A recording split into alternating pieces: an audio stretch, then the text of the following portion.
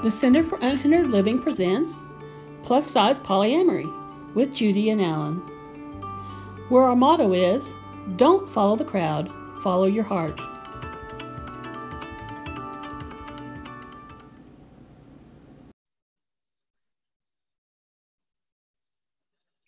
Episode 22, Medical Discrimination in the Poly and Plus Size Communities. Good morning, everyone. I hope you're having a really great day so far. Welcome to the episode 22. We're normally Judy and Alan, but Alan's away today.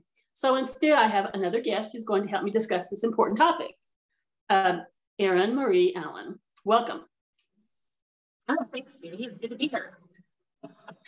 So our topic today is discrimination and how that is experienced in the poly and plus size communities. Now, we can talk about any kind of discrimination that you've experienced, but I particularly wanted to zero in on medical discrimination. So let me first introduce you. You're a member of our local poly community here, and you identified as plus size as well. So Erin is a family nurse practitioner and owner of Cura Personalis Integrative Health, located in both Denver and Colorado Springs. And despite the fact that she's herself a medical practitioner, she also has experienced medical discrimination. So I'd like to start off by reading a short excerpt from a WebMD article entitled, Could Doctor Bias Be Affecting Your Treatment? This article summarized the findings of Medscape's annual physician lifestyle report. This survey was done with more than 15,800 doctors, and it found that 4 out of 10 doctors admitted to having some form of bias or prejudice against certain patients. You know, this is probably not an accurate number because this is just the people who admitted to having bias. Probably there are a lot more that did not admit it. And so we don't really know what the true numbers are because not everyone's going to admit to that. But among others, here were the top 5 things that could be that might trigger a physician to have bias. The first one was emotional problems. 62% of physicians said if a person came in with emotional problems, that would give them some kind of bias or prejudice against them. The second one was weight at 52%, intelligence at 44%, language differences at 32%, and insurance coverage at 23%.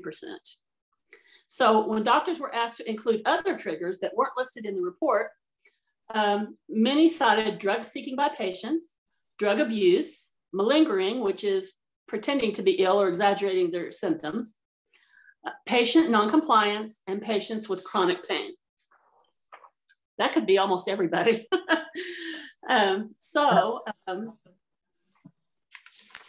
why don't you go ahead and tell us about some of your experiences with medical discrimination?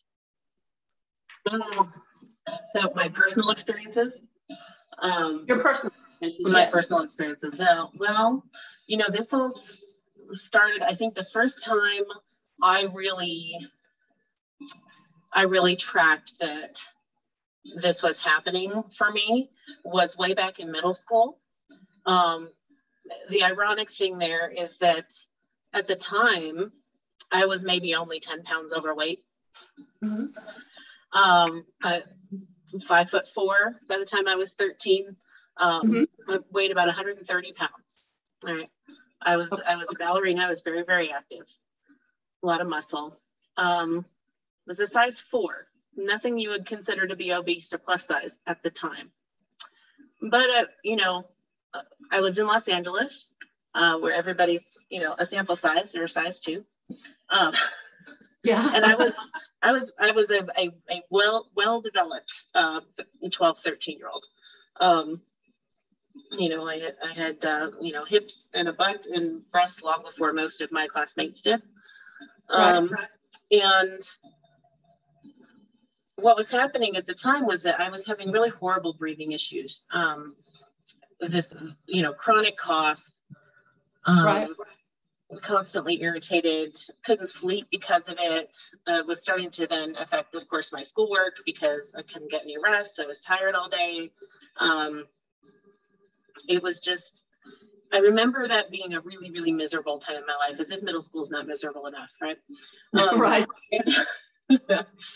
And I remember I saw 3 different doctors about it. all within the health system I belonged to at the time, which I will not state because I don't want them coming back and suing your podcast. But thank you. Every one of them, with the exception of the last one, which I'll tell you about later, told my mom that there was nothing wrong with me and that I was fine, and that I was just out of shape and that I needed to get more exercise and drop a few pounds. Okay. Okay. Which hit me wrong in the first place, you know, in my gut. Even at that age, I knew that wasn't right. Right. And, you know, this went on for about 4 years. 4 years of being miserable, of not sleeping, of, you know, wheezing and coughing all night long, wheezing and coughing after rehearsals, wheezing and coughing during rehearsals, during classes, during tests. I mean, this was miserable. Until I finally got to a female nurse practitioner, by the way. I'm a little biased that way, anyway. Who took one listen to me and said, "You poor thing, you have asthma. You have chronic bronchitis," and sent me for the correct testing. And, you know, I finally got on a good treatment regimen for that and was able to breathe. And because I could breathe, then I could sleep. And because I could sleep, well, guess what? I had energy to do more physically, and I lost my extra 10 pounds at that point. Okay. And so that was my first run-in with that. Okay. Incredibly frustrating experience. Right. And you know, it just really continued from there. You know, put on my freshman 15 in college, which I think kind of everybody does. But and then another 10 after I got married, and I got married young. I was 21, 22. And was having these horrible, painful periods. And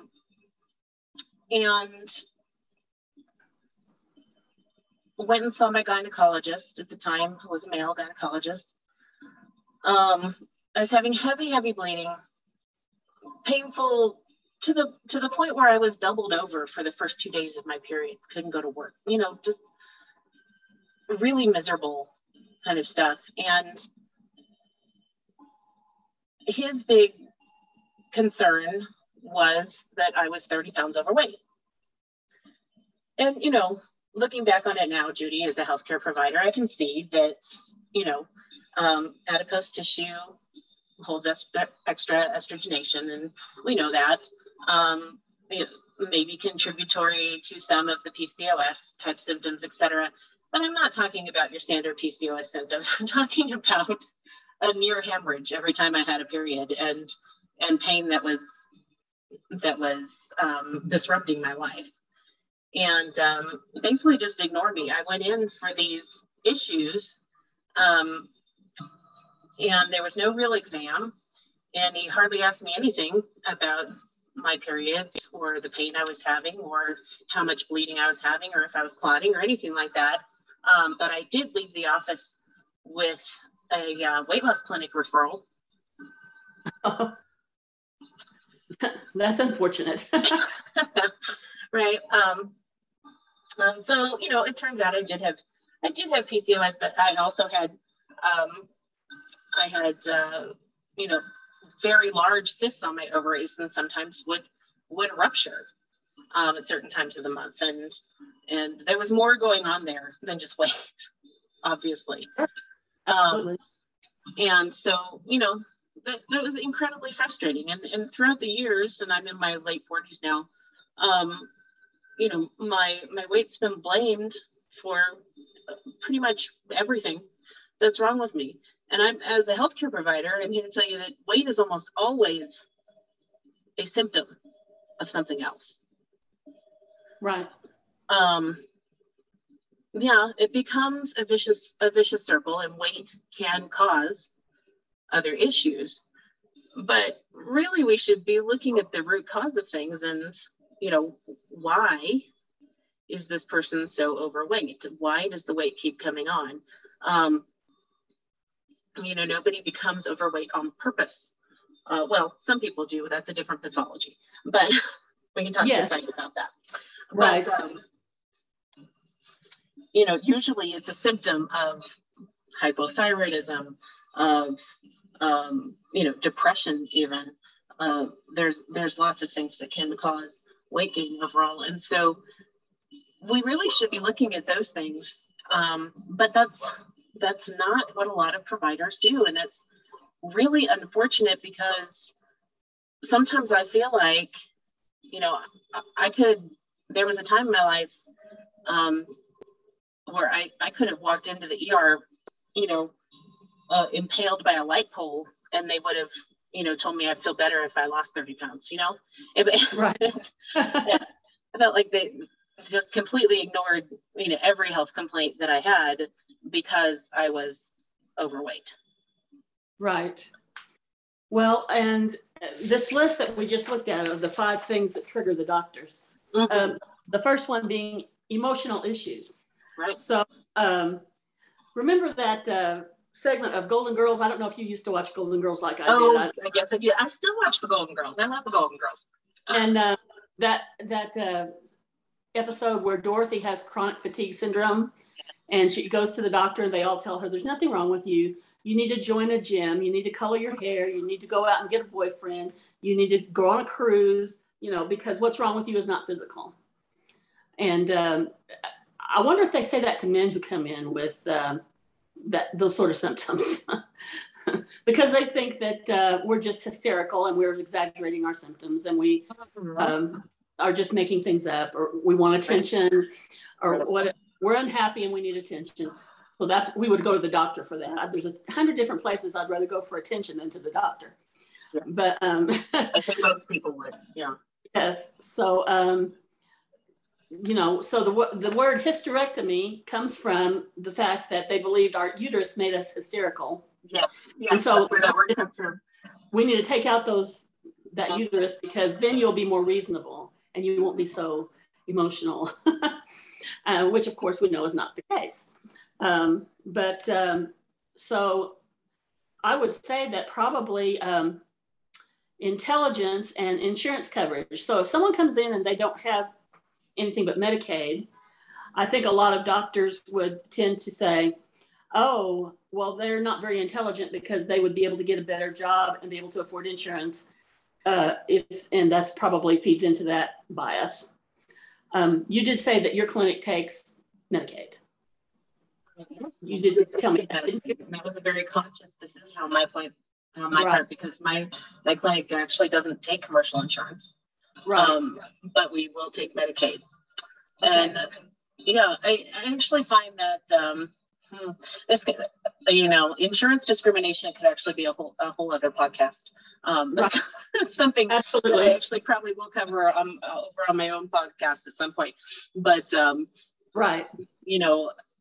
I find that most families and individuals on Medicaid are actually, they are the self-employed. They are right. the working poor. Yes. And to not help those people when they're really the backbone of society is just shameful, in my opinion. Right. And I did notice too, you said you'd had a lot of problem with OBGYNs. Is there any other particular kind of doctor that you've had problems with?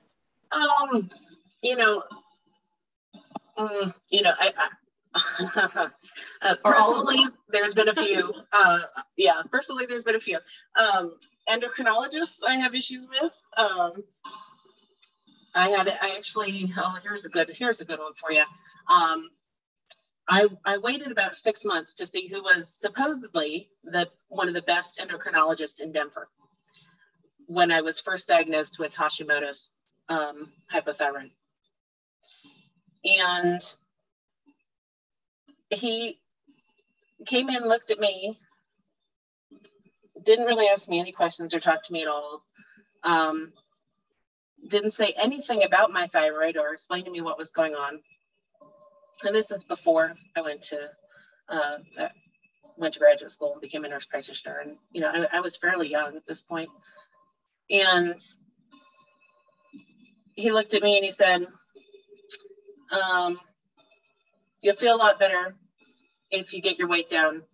I want you to stick to 800 calories a day, and I'm switching to Synthroid. And he walked out. That's the worst advice you could give. Absolutely. Yes, absolutely. The worst advice you could give. No explanation as to how to do that, or a healthy way to do that, or why that was so important, or, you know, anything of the sort. It was just, you know, yep, she's heavy, eat 800 calories a day, and I'm switching to Synthroid, and, you know, right. Just for our listening audience, 800 calories a day is not healthy for anyone. I don't care. No, it is not. No, it's not. No, it's not. 1,200 calories a day is the bare minimum, even when you're dieting. Even when you're dieting. Right. And so we can do a whole other podcast about keto. But that does not pertain to polyamory at all. So no, it doesn't. No, it doesn't. But anyway. You know, supposedly, right, one of the top minds in endocrinology, this is his advice to me. Didn't talk to me about what Hashimoto's thyroiditis was, you know, what sort of changes I should make in my diet. Didn't explain why he was changing my medication, which actually turned out to be a bad idea. We had to change back. But no, his big concern was that you're heavy, eat 800 calories. I'll see you next year. Right. Yeah. Yeah. Well, according to my list here, which I didn't read a while ago, there's 5 categories of doctors that are the most likely to have bias. That's emergency room doctors, psychiatrists, orthopedists, family doctors, and OBGYNs. Mm-hmm. I'm not sure why those are more of a problem than the others. Do you have an opinion on that? You know, having worked in trauma, I can tell you that people who are overweight, we tend to see more issues sort of accident-wise, and there's this sort of idea that they're overweight because they're lazy, or they're overweight because they want to stay that way somehow. And basically, I find that ER docs, I think that discrimination probably comes from the fact that they're trying to work through things really quickly. They don't have time, and, you know, for better or for worse, right? Because the ER's job is not to fix you. The ER's job is to make sure you don't die in the ER. Right. You either go home stable, or you get checked into the hospital stable. That's their job, and I get that. Right. But basically, they don't have the time to deal with all of the surrounding issues and the more complicated comorbidities that especially morbidly obese people do tend to have. And so I think it becomes a sort of an, you know, here comes another one, you know, attitude, because they're more complex sometimes. And yes, that's a generality.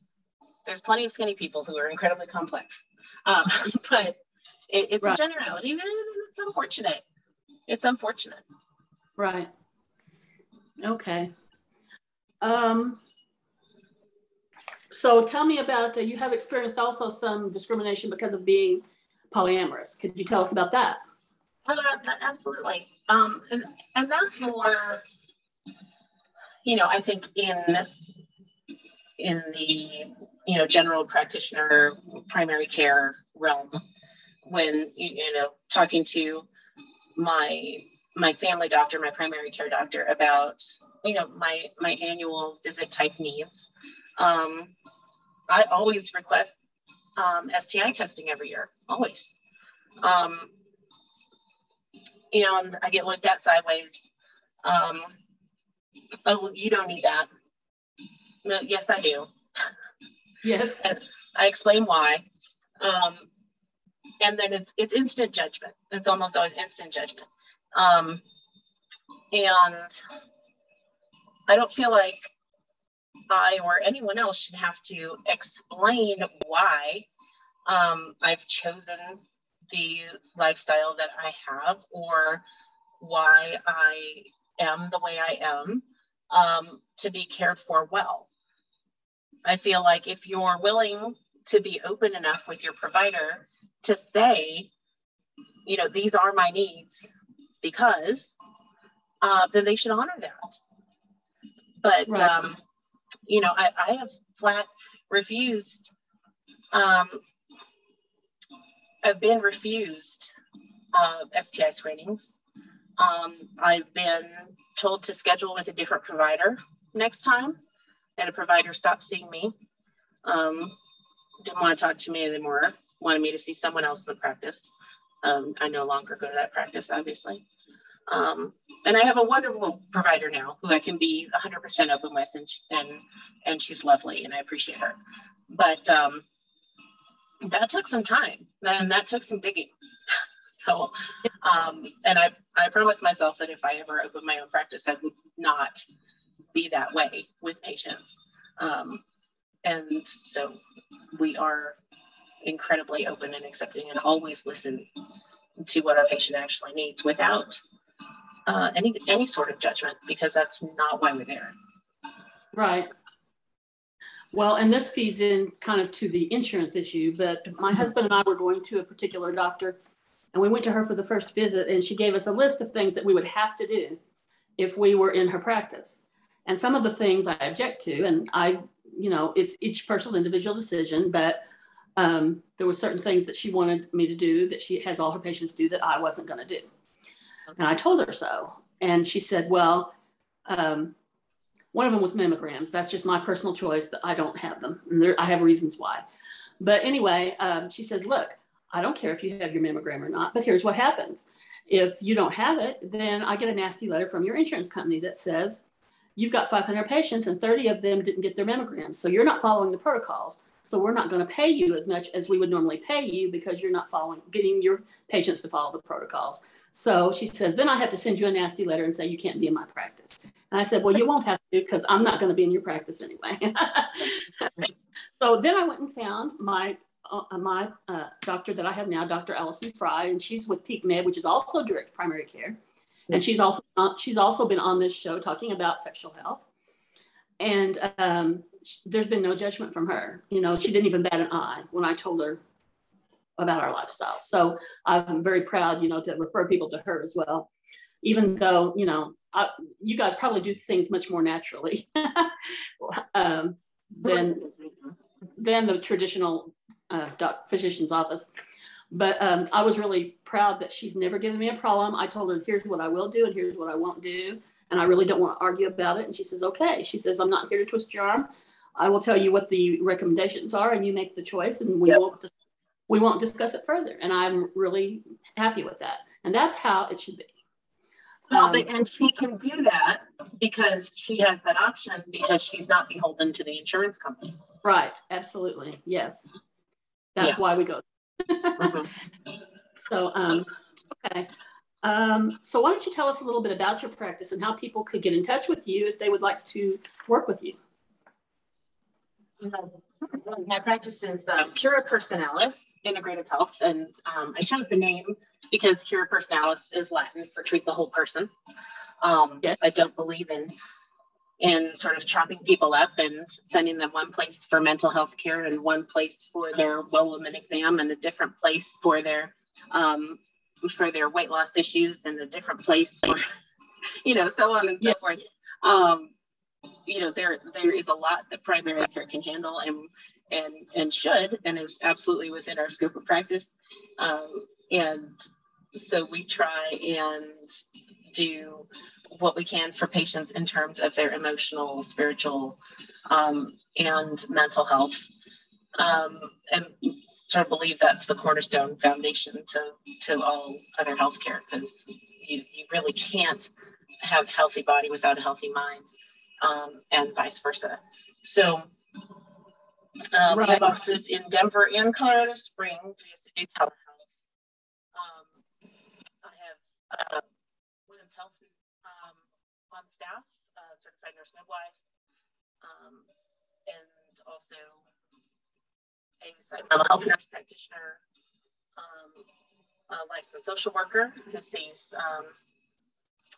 adolescents and adults for mental health therapy, and a licensed professional counselor who also sees adolescents and adults for mental health counseling. So we really cover a lot for our patients. We're membership based, but also offer a la carte services. So we don't take commercial insurance, but as I said, I do take Medicaid. I think it's important as a personal conviction of mine.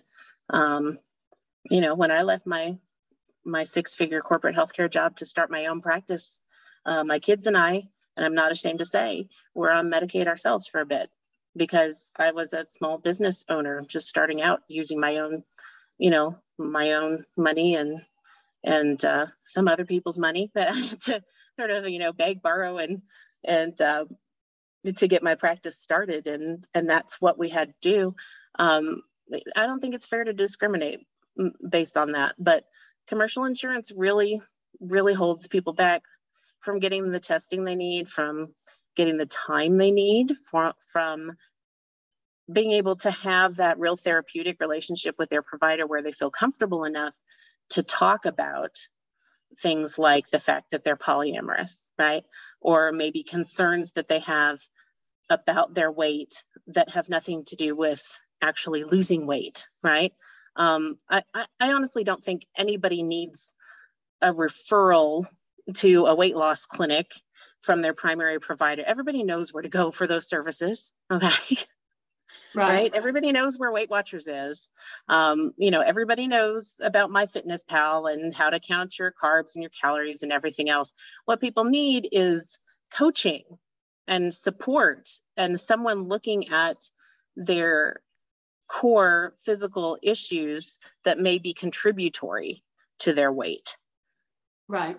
So that's what we try and do, is look at the root cause of issues, and not just about weight, but about chronic pain, about, you know, depression, anxiety, even things like fibromyalgia. We're looking at the root causes. We're looking for vitamin deficiencies and some of the things that just get skipped in a 5-minute visit with your primary care provider that sees you once a year, listens to your heart and lungs, looks at your cholesterol and says, okay, you look great, see you next year. To me, that's not good primary health care. No, I agree. Yeah. Okay, well, thank you so much for being here and talking with us today about these important issues. I did want to mention that I am putting together a list of poly-friendly therapists. Great. And so I will be posting a link to that in the show notes, and those will be posted on my blog. If you know of someone who should be on this list and you don't see their name, please feel free to leave a comment and we'll see about putting them on the list. But please visit the Center for Unhindered Living's blog at unhindered-living.com. Join our Facebook page at facebook.com/unhinderedliving. Has something that we've talked about today been of interest to you, and would you like to leave a comment? Please join the discussion. Thanks for listening and have a great day. Currently, episodes of this podcast can be found on Spotify, Breaker, Google Podcasts, Podbean, Apple Podcasts, Pocket Casts, Amazon Music, and Radio Public, as well as our YouTube channel. Thanks for being here, Erin. Thanks for listening, everybody. Thank you.